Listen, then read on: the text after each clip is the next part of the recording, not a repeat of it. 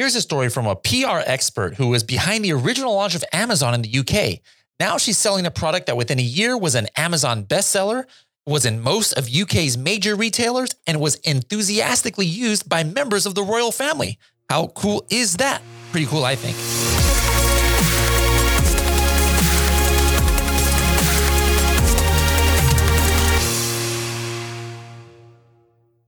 Hello, everybody, and welcome to another episode of the Serious Sellers Podcast by Helium 10. I am your host, Bradley Sutton, and this is the show that's a completely BS-free, unscripted, and unrehearsed organic conversation about serious strategies for serious sellers of any level in the e-commerce world. We've got a serious seller on the line today, all the way from the UK. We've got Cara. Cara, how's it going? It's very well here, bit grey. Or should I be saying Cara? You should actually, in theory, be saying Cara, but I respond to anything. Okay, yeah. We here in America pronounce C-A-R-A, Cara. But yeah, let me try and go Cara instead so I can be more official. So, Cara, I take it from this accent, you are from Kentucky, USA. That's right, I am. I'm a Kentuckian. Where are you actually born and raised? I was born and raised just outside of London. In the UK, funnily enough, from my accent. Yes, I would have never guessed that. So growing up there near London as a little girl, what did you envision your professional life turning out? Did you aspire to be an astronaut, or did you already know you were going to be an entrepreneur at an early age? So first of all, I wanted to be a lawyer. Then I went and did some work experience in a legal office and hated it. So I thought, yep, that's not going to work. My father was actually... You did that as a little girl?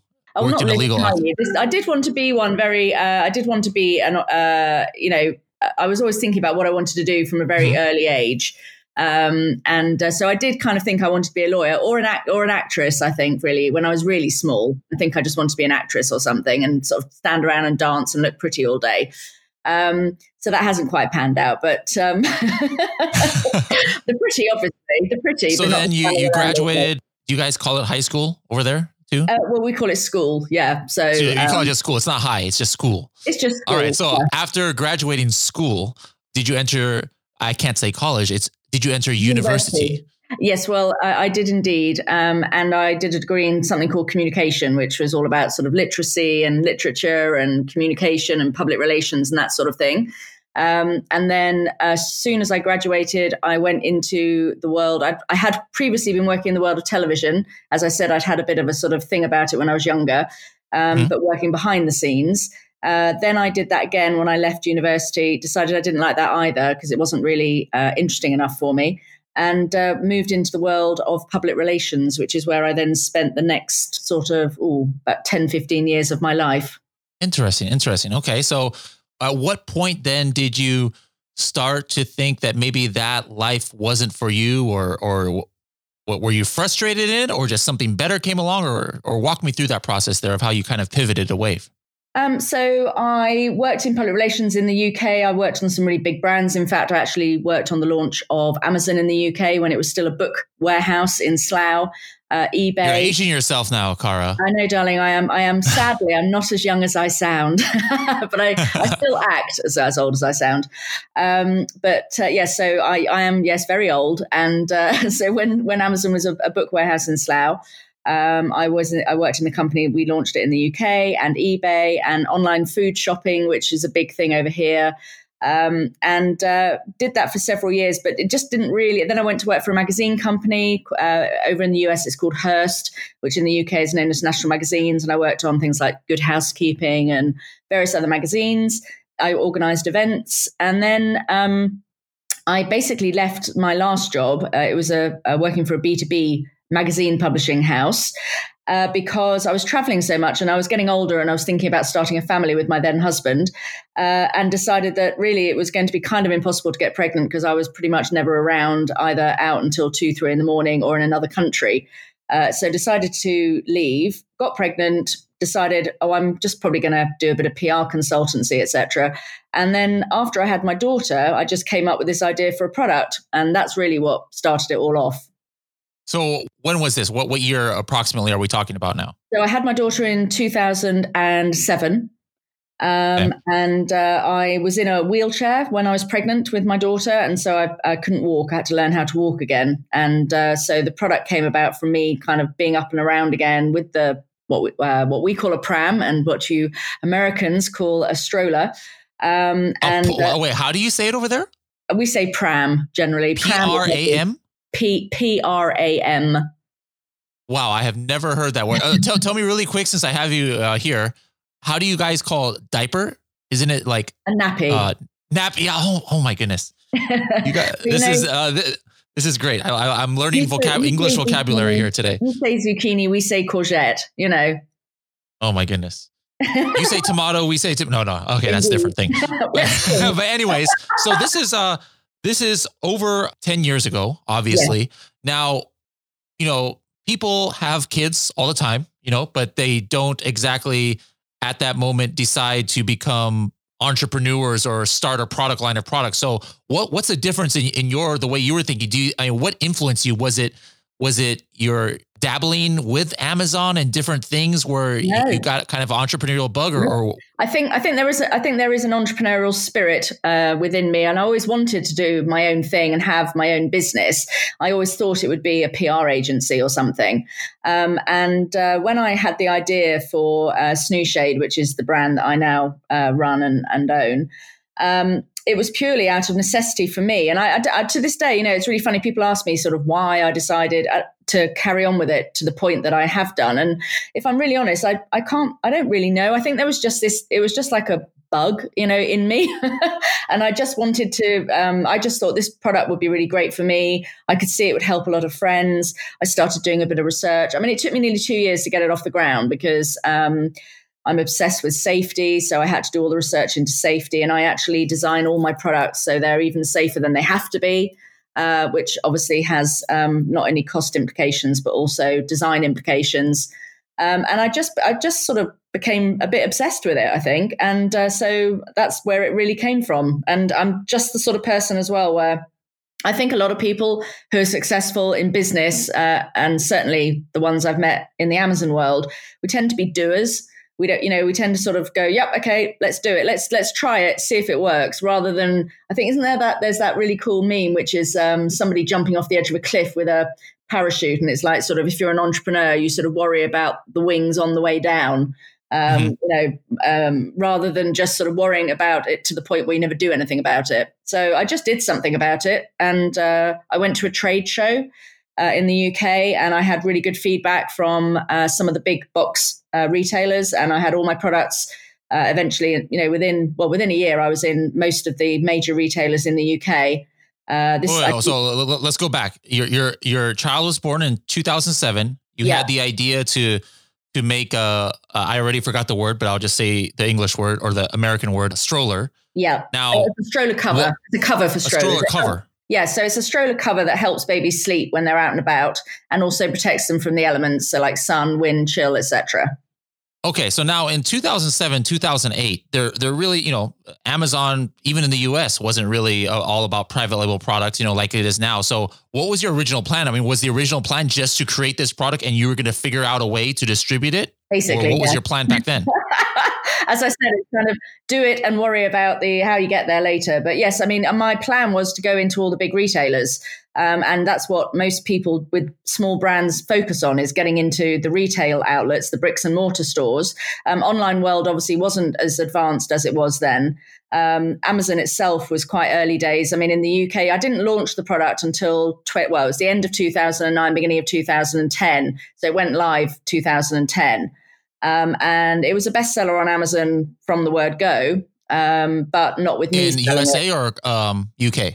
No, only UK. Because in those days, I mean, I think I started selling on Amazon through FBM in about 2011, I think it was, which was a very different world back then, via a friend of mine who was helping me over in the US. And so, yeah, I've seen Amazon grow up, if you know what I mean. But that my initial focus wasn't Amazon at all. I mean, Amazon, to be honest, then wasn't really doing what it's like now. So it was quite a way back. So in your first year, or was your first full year of just any sales at all, regardless of the platform, was that 2010 or 2011 around there? So in that first year overall, I mean, do you remember approximately how much you did in sales? Yeah, I did. I turned over 80,000 in the first year. And that was with all the big just retailers. On a cover? Yeah, one product. What was the retail price on that? £20. £20. Okay. So, I mean, that was a pretty good amount of volume then that you moved. But that's also selling to a distributor as well. So not selling direct. So I'm primarily sold to a distributor who then sold onto the bigger retailers, because the bigger retailers didn't want to talk to small brands because obviously it's a lot of hassle for them. Now, how did you support yourself during this like kind of 2-year phase where you were developing this? You were still working in other means? I was married. I am no longer married. Probably partly because of this business. But no, I was married at the time. And so, I was bringing in a bit of money here. I mean, the business turned over 80 grand, so it didn't not make any money at all. But obviously a lot of that money was absolutely straight away reinvested in more product. I imagine your initial costs were a lot, because I'm just guessing here, but from day one, unlike, many Amazon sellers, since you were planning to go into brick and mortar, you were probably putting a lot of time and effort into things that a lot of sellers don't, which is maybe branding, packaging, and professionalism and stuff. So the curve, or the kind of journey to launch a product like that is much longer than just, hey, let me just stick my label on something from China, right? Absolutely. Although at the same time, I have got an amazing manufacturer who I still work with now, and they've always done all my packaging for me, my design, my logistics, everything to do with it. So to be fair, although I haven't had to do a lot of the things that a lot of other Amazon sellers have to do, which is sort of, how do I get my product from A to B? I just say I want it to go from here to here. Make it so in true Star Trek style. Oh yes, I mean, I loved you before, Cara, but now you just being a Star Trek, I was like, make it so. Like Jean-Luc Picard reference is always welcome on the Serious Sellers podcast. Watching the new series as well on Amazon Prime, funnily enough. yes, that's what. Oh yeah, that's right, because you're in the UK. Over here, it's on this CBS. But no, it's on Amazon Prime in the UK. Yeah. Today is Thursday. If you've seen episode 4, please do not tell me anything about it. I got to wait. I've only seen it until I haven't had time to watch the others. I'm planning on watching them later.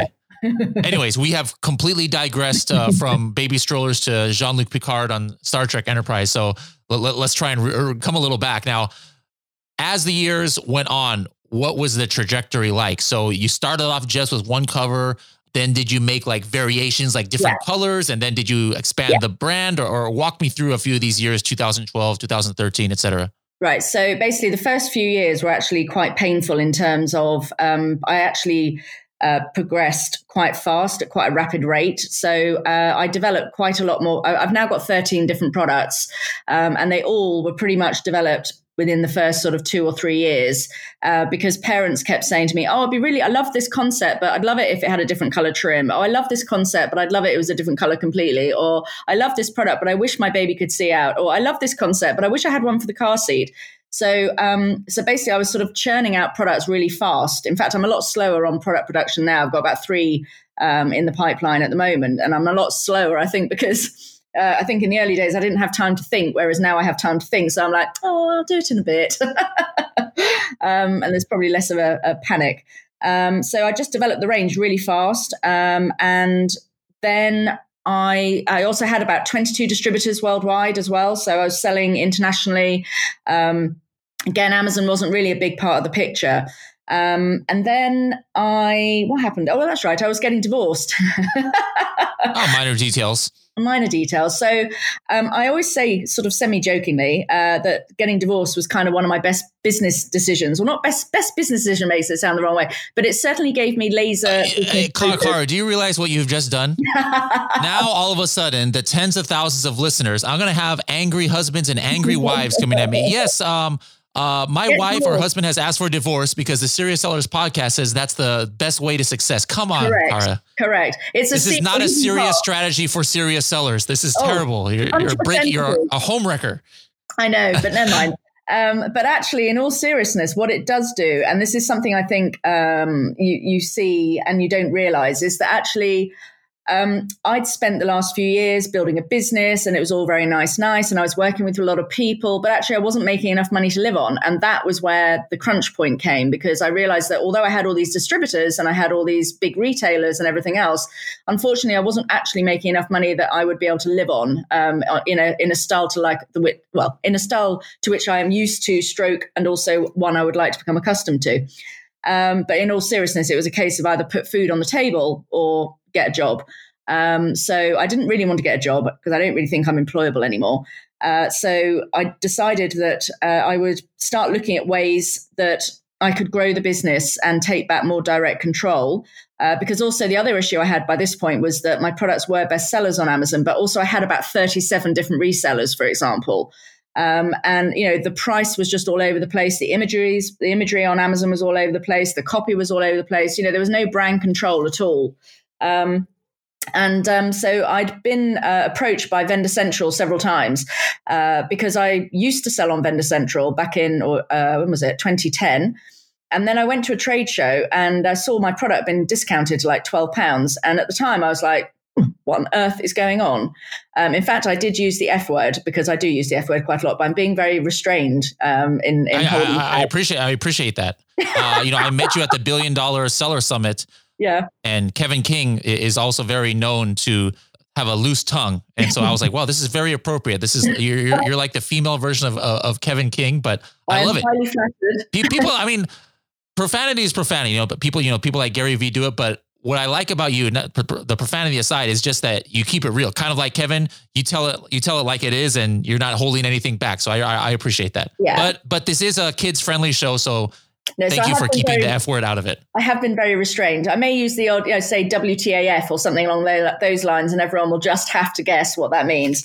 Okay. But now I've lost track. I just figured out what that means. It took me a couple of seconds, but okay, I got it. Continue. Oh, that's right. So anyway, I literally did say kind of WTAF when I was on the phone to my distributor. I was like, right, take it off Amazon. And they were like, what, you can't do that? I said, yep, take it off. I don't want Vendor Central selling it anymore. That's it, over. And so that's what happened. And then for several years more, it was just being resold via a range of resellers who were getting it from my wholesaler. Also what happened at the time as well was probably around 2014, 2015, is we're always a bit slow in the UK to catch up on the US on certain things. And I started seeing all of these Facebook ads. As you know, I spend a lot of time on Facebook, a lot of hours. And I saw all these ads, and it was for, hey, you can sell this garlic crusher and sit on the beach and just watch Amazon while they tick, tick, tick and make you loads of money. And I thought, that sounds good.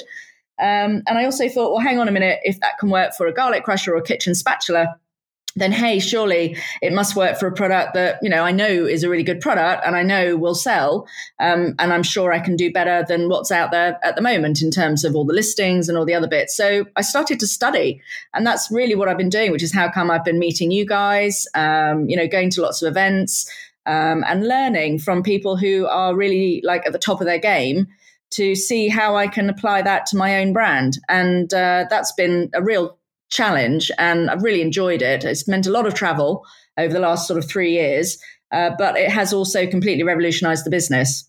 Now, tell me about, I'm just going to completely throw you a curveball here. Tell me your biggest failure that has happened with your endeavors here. Could have been a product that failed, or a container fell into the ocean, or no, I had a big one. The divorce aside, it sounds like the divorce is not a failure. That was actually a success, I guess, for you. I am very happily divorced now, which is lovely. So my ex-husband literally lives at the end of my road, and my daughter and wanders between the two of us, and we all go on holiday together and stuff. So actually, it has been an incredibly successful divorce. But actually, I'd say my biggest failure was actually the fact that I actually had a complete and total nervous breakdown in 2010. And I was a vegetable for about 3 months, and I still had to kind of run the business. But my mum had to move in. She had to look after me and my daughter, because I think the strain of everything that was going on, there were other factors as well. But, running a business where I'd never run, I had no idea what I was doing. I'd never worked in retail or manufacture. I had no idea what I was doing in any way, shape or form. And I actually had a bit of a runaway success. And people don't necessarily always talk about the downside of having a success, especially a fast one. Even though yes, it all looked great from the outside. Actually, I did massively fall apart. Now, actually, I'm really I'm not as good into self-care as I should be, if I'm honest. But I do try and look after myself better, and I do actually take it easy, and I don't get stressed about things. I don't worry about stuff so much. And I'm always saying to everybody who works with me, look, hey, we don't work in an emergency department of a hospital. We're not in ER. No one's going to die. And I think that's the sort of the context I kind of like to run the business in. Okay. So like what, maybe it has to do with that, but what is your biggest regret or something that you would have done differently if you could rewind time and do something different, whether it was about, taking care of your mental health or maybe some kind of specific strategy where you lost a lot of money and then you realize a better way? I've made complete bodge ups. I mean, I sponsored this big activity. Wait, hold on. We just learned another vocabulary word. Could you say that again? Bodge, BODGE. Bodge ups. Bodge up. That's like mess up, screw ups or something, I would say. So I love it. I spent money that I probably shouldn't have spent, like way ahead of the game. So, for example, in the US, I sponsored this thing called Stroller Strides, which was a nationwide activity for moms with their strollers. I thought that would be perfect for Snoo Shade. But unfortunately, what I kind of forgot about was the fact that I only had distribution. I wasn't selling on Amazon at that time in the US. And so therefore I had a couple of retailers in California. I had some in New York. I had some in random places, North Carolina and various other places. But to be sponsoring like a nationwide campaign, which I think cost me about $15,000 for the annual sponsorship, when I had so little distribution, was really a bit nutty. But I also went to several like gifting events at the Oscars, the Emmys, and all that sort of stuff. But then, to be fair, I mean, I spent quite a lot of money doing it. But actually, I also met some great people. I got some great celebrities who then liked the product. So it wasn't such a huge error on my part. Bodge up. It wasn't such a big bodge up. Yes, it was a bodge up on a smaller scale. All right. So speaking of that, I remember when I met you at the $1 Billion Seller Summit. By the way, are you going to the next one? Of course. Yes, I'll be there in July. All right, good. We'll see you there. I forgot what it was. You showed us either it was on Facebook or Instagram or something where there was like a popular British celebrity was using something to do with one of your products. Oh, and yeah. They were posting it it was an organic post though, right? Like it wasn't even something you paid them to do, but they loved the product so much that they were actually, can you refresh my memory here? Yeah, I mean, I have, basically people like Amanda Seyfried, who is in Mamma Mia. So she's done effectively like a little photo shoot for me a couple of times, taking her daughter out under my product. There was another celebrity called Tara, and I can never remember her surname, but she's incredibly well off. And she did a photo shoot for me in Paris. In fact, not really doing a photo shoot, but basically just using my product, walking down the road.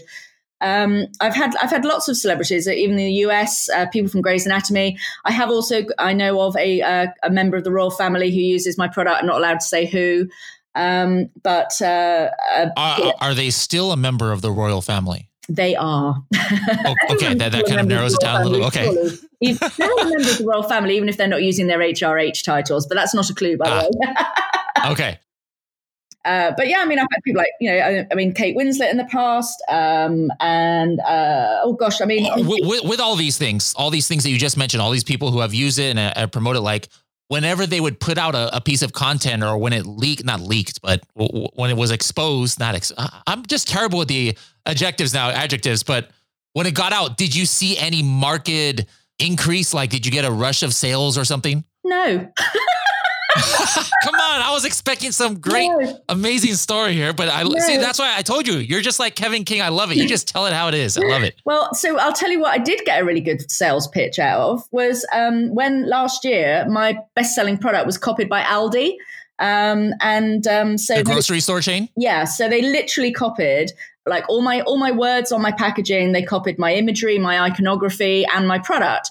And I've just been involved in a legal case with them.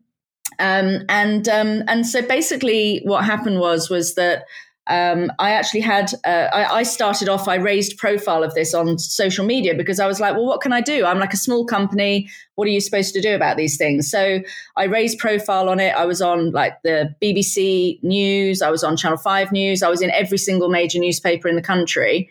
And then my sales on Amazon, I think I did like in a week. I did about a week's worth of sales in 2 days. So that really did hit like hard, which was great.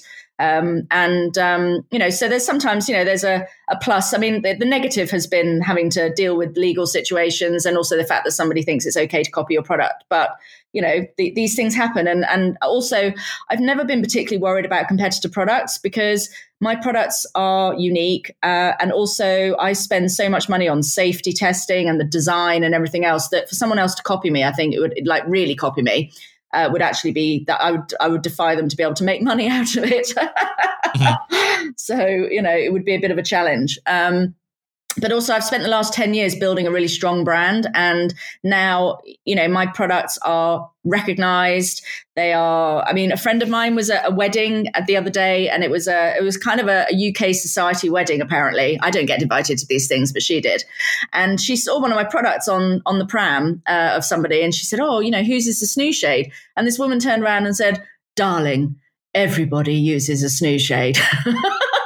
And I was like, we have a British person here doing a pretentious stereotypical accent of a pretentious British. This is just classic podcast stuff right here. I'm just beside myself. I love this interview. This is one of my favorite ones we've had so far. But we talked a little bit about the budge ups, but what was another thing that was something really just amazing that happened to you that you never would have expected, or the biggest launch success, or just something to encourage our listeners? Well, so one of the things, it's slightly different, obviously, because in the early days, I wasn't really working with Amazon, but one of my biggest sort of successes was actually getting into a store called John Lewis, and one called Mothercare, which our Mothercare has just gone under, sadly. John Lewis is not doing so well, but it's still there, and it's a very well established and well respected British store.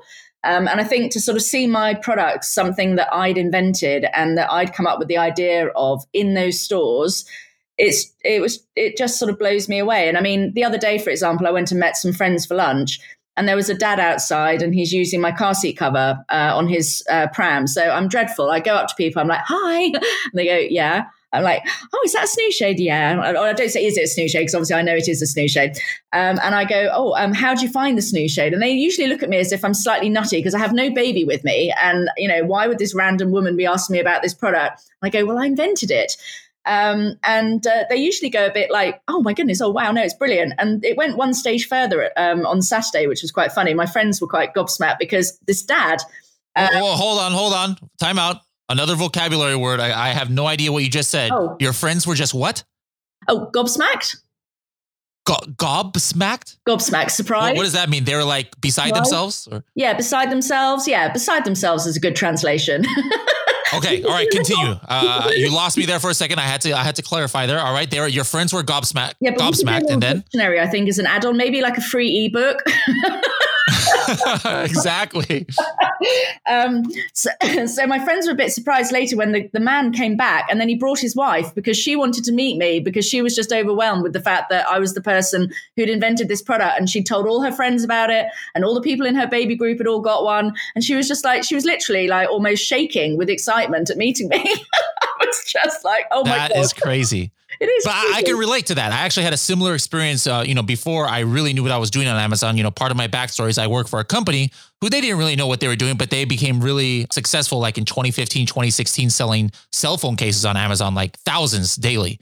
And anytime I would be in the post office or something, sometimes I would see people with that cell phone case. I'm like, "Oh, where'd you get that cell phone case?" Yeah. And they're like, "Oh, from Amazon." I'm like, "Yep, my company's the one who made it." But it is a really cool feeling that, to actually see people in real life using your product. Because obviously people know that, when you know how much you're making, you're selling thousands of units, but it's on a different level when you actually see it just randomly on the street and you're like, 100%. Wow, this is actually a real thing. Yeah. And also the other thing I would say as well, which is where you were sort of saying, where could I sort of try and encourage some of the sellers who maybe don't think they're doing so well, is one of the other things is that, you don't have to necessarily have 29 million bestsellers. You can have many products which do okay, but together, grouped up, actually do really well. So not all my products do amazingly well, but they do well enough. And I think that's the other thing is that, not to sort of worry if all of your products aren't hitting stupid, outrageous targets, etc.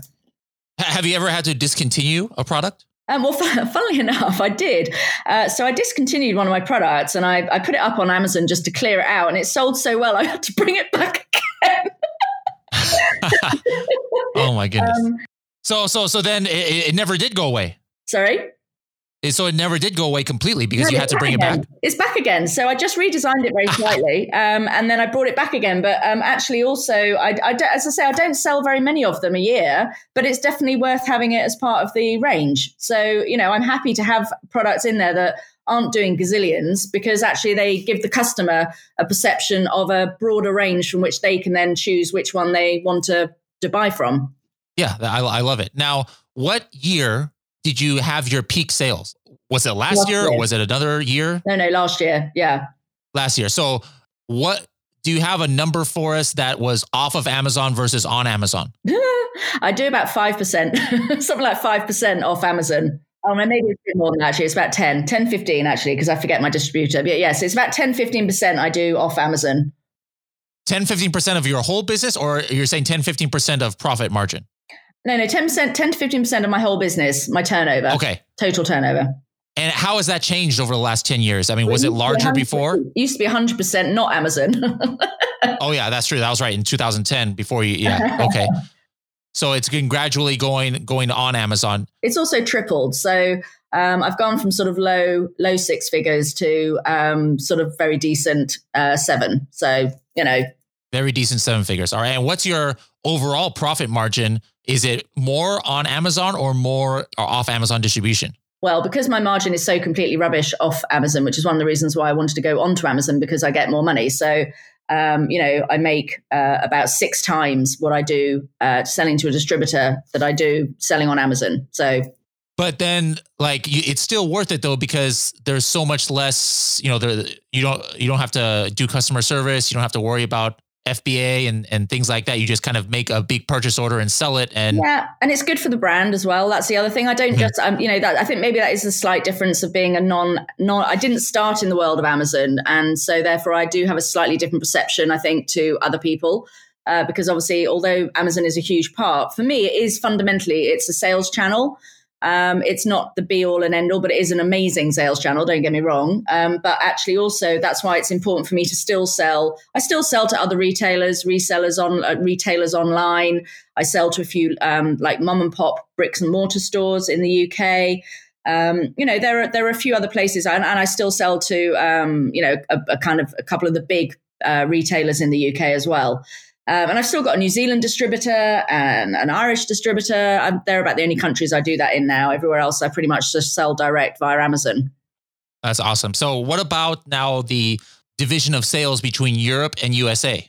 So actually USA overtook the UK last year. So that was an interesting thing. But I do actually also sell to Vendor Central in the UK still. So I have one product that I sell on Vendor, and then the rest of my range I sell on Seller. But interestingly, I mainly specialize in the UK because culturally, and this is something that everyone needs to consider as well, which is that kind of the 2 worst selling products in the UK are my 2 best-selling products in the US, and vice versa. And then what's also interesting is that because Europeans look like the Spanish and the Italians, for example, they're not really interested in their children sleeping because they'll keep them up late at night, and they're not really that bothered about sun protection. Well, my product's all about sleep and sun protection, so it doesn't do that well in those countries. And also in Germany and France, they're not used to the concept of my kind of product. So they're kind of, again, behind the UK on that. So it's taken me sort of 10 years to sort of train the UK and the US into understanding the importance of all these things. And they are behind us. So I don't do so much in Europe generally. And at the moment, to be honest, I'm not really that bothered because, as you know, we have the Brexit situation. Dare we mention its name? And really, until we kind of really know what's going on with that and how that's actually really genuinely going to impact on all of our businesses and how we operate. I'm not that bothered about Europe. I'm just doing sort of basic level. Before we get to the part of our show where we get your 30-second tip, I want to do our little game that we call the search volume game. And what I'm going to do is I'm going to give you 3 keyword searches. Now, don't have Magnet or Cerebro open. Nope. So you can't be cheating. And everybody out there listening, as always, guys, don't cheat. Let's see how close you can get.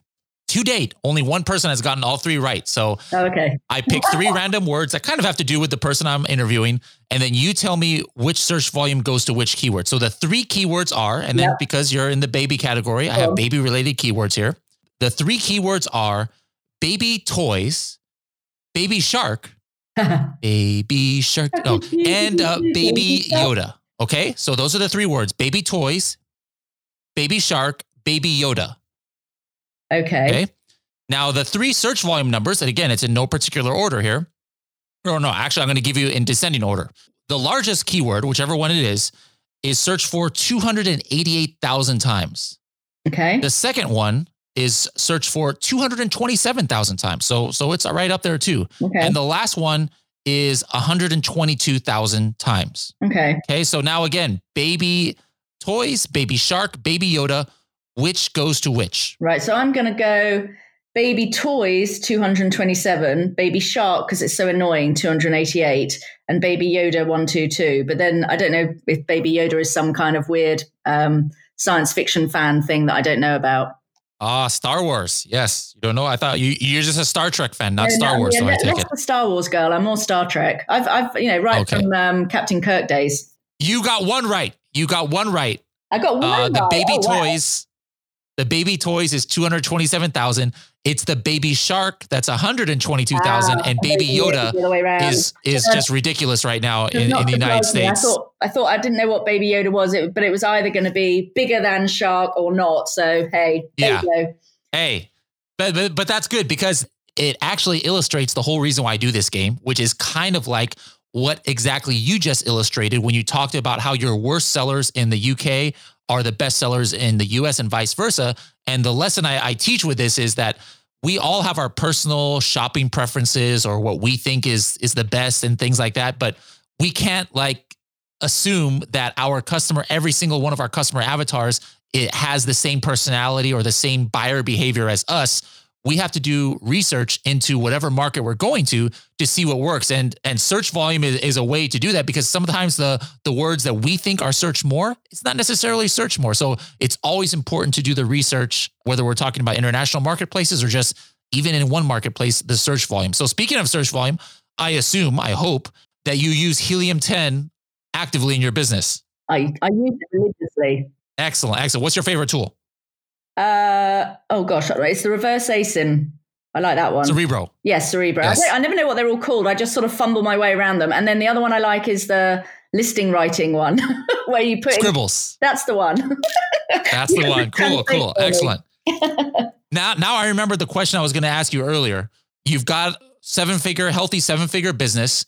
How many employees do you have full-time that are helping you run it? None. Woo! That's why I had a feeling it was going to be something like that. How many part-time employees do you have? I've got a very healthy team of freelancers that work for me, but none of them work for me full-time. So how many do you have working for you and what kind of average of hours do they work a week? So I've got about 3 people on social media. They tend to do about 10 hours a week each. Then I've got a VA who does probably about 20 hours a week on more of the admin side of things. I've got a PA who does probably another 10, 15 hours. Then I've outsourced my PR as well. I've got an agency who does that. And also my PPC is outsourced now. And what else have I outsourced? Obviously my accounts, my bookkeeping, all that sort of stuff. That's great. Now, you told me right before we hopped on the recording that you had just come from a couple meetings. Now, tell me about that. I mean, are you coaching people or what is that? Yeah, so they're actually what I've been doing in the UK. As I said, we're a little bit behind the US in terms of sort of Amazon understanding. And also there is a difference between building a private label business based on products that are effectively the same as somebody else's products versus my sort of product where you've kind of invented it, created it, where the brand owner is more of a sort of, I always consider them more of a parent, if you know what I mean. They've almost given birth to their brand, if you know what I mean.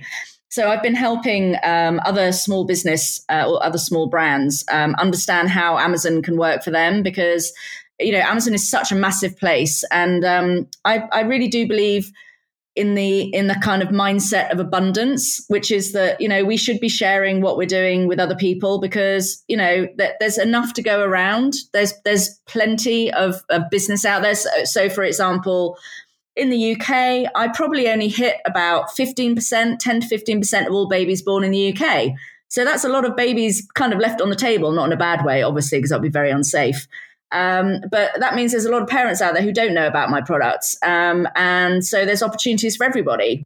Okay, excellent. That's really cool. And I think people who aren't in coaching or aren't in education, regardless of it's Amazon, I always hear the thing, well, how come if you're a successful 7-figure seller, why are you going to, take your time and do it? But people don't understand the kind of satisfaction that comes from knowing that you're helping people grow. I mean, am I right or am I right? Oh my God. I mean, and the thing is also, I get asked my advice all the time. I am constantly and if I spent all my time helping people to the level that they need help, I would not have time to do my own job. So what I did by doing these couple of days is I've said, right, everyone has to pay to come, not stupid money, but pay to come, cover my time cost, and I'll give you like a whole day. And I went through people's listings personally. I only kept it really small. So there was like 10, 12 people max in the room. And then I went through everybody's, rather than everyone leaving and kind of going, oh, that's really great. That sounds fantastic. How do I apply it to me? Which is often how I feel when I leave like bigger events. I'm like, oh, that sounded amazing. But how does that actually apply to me?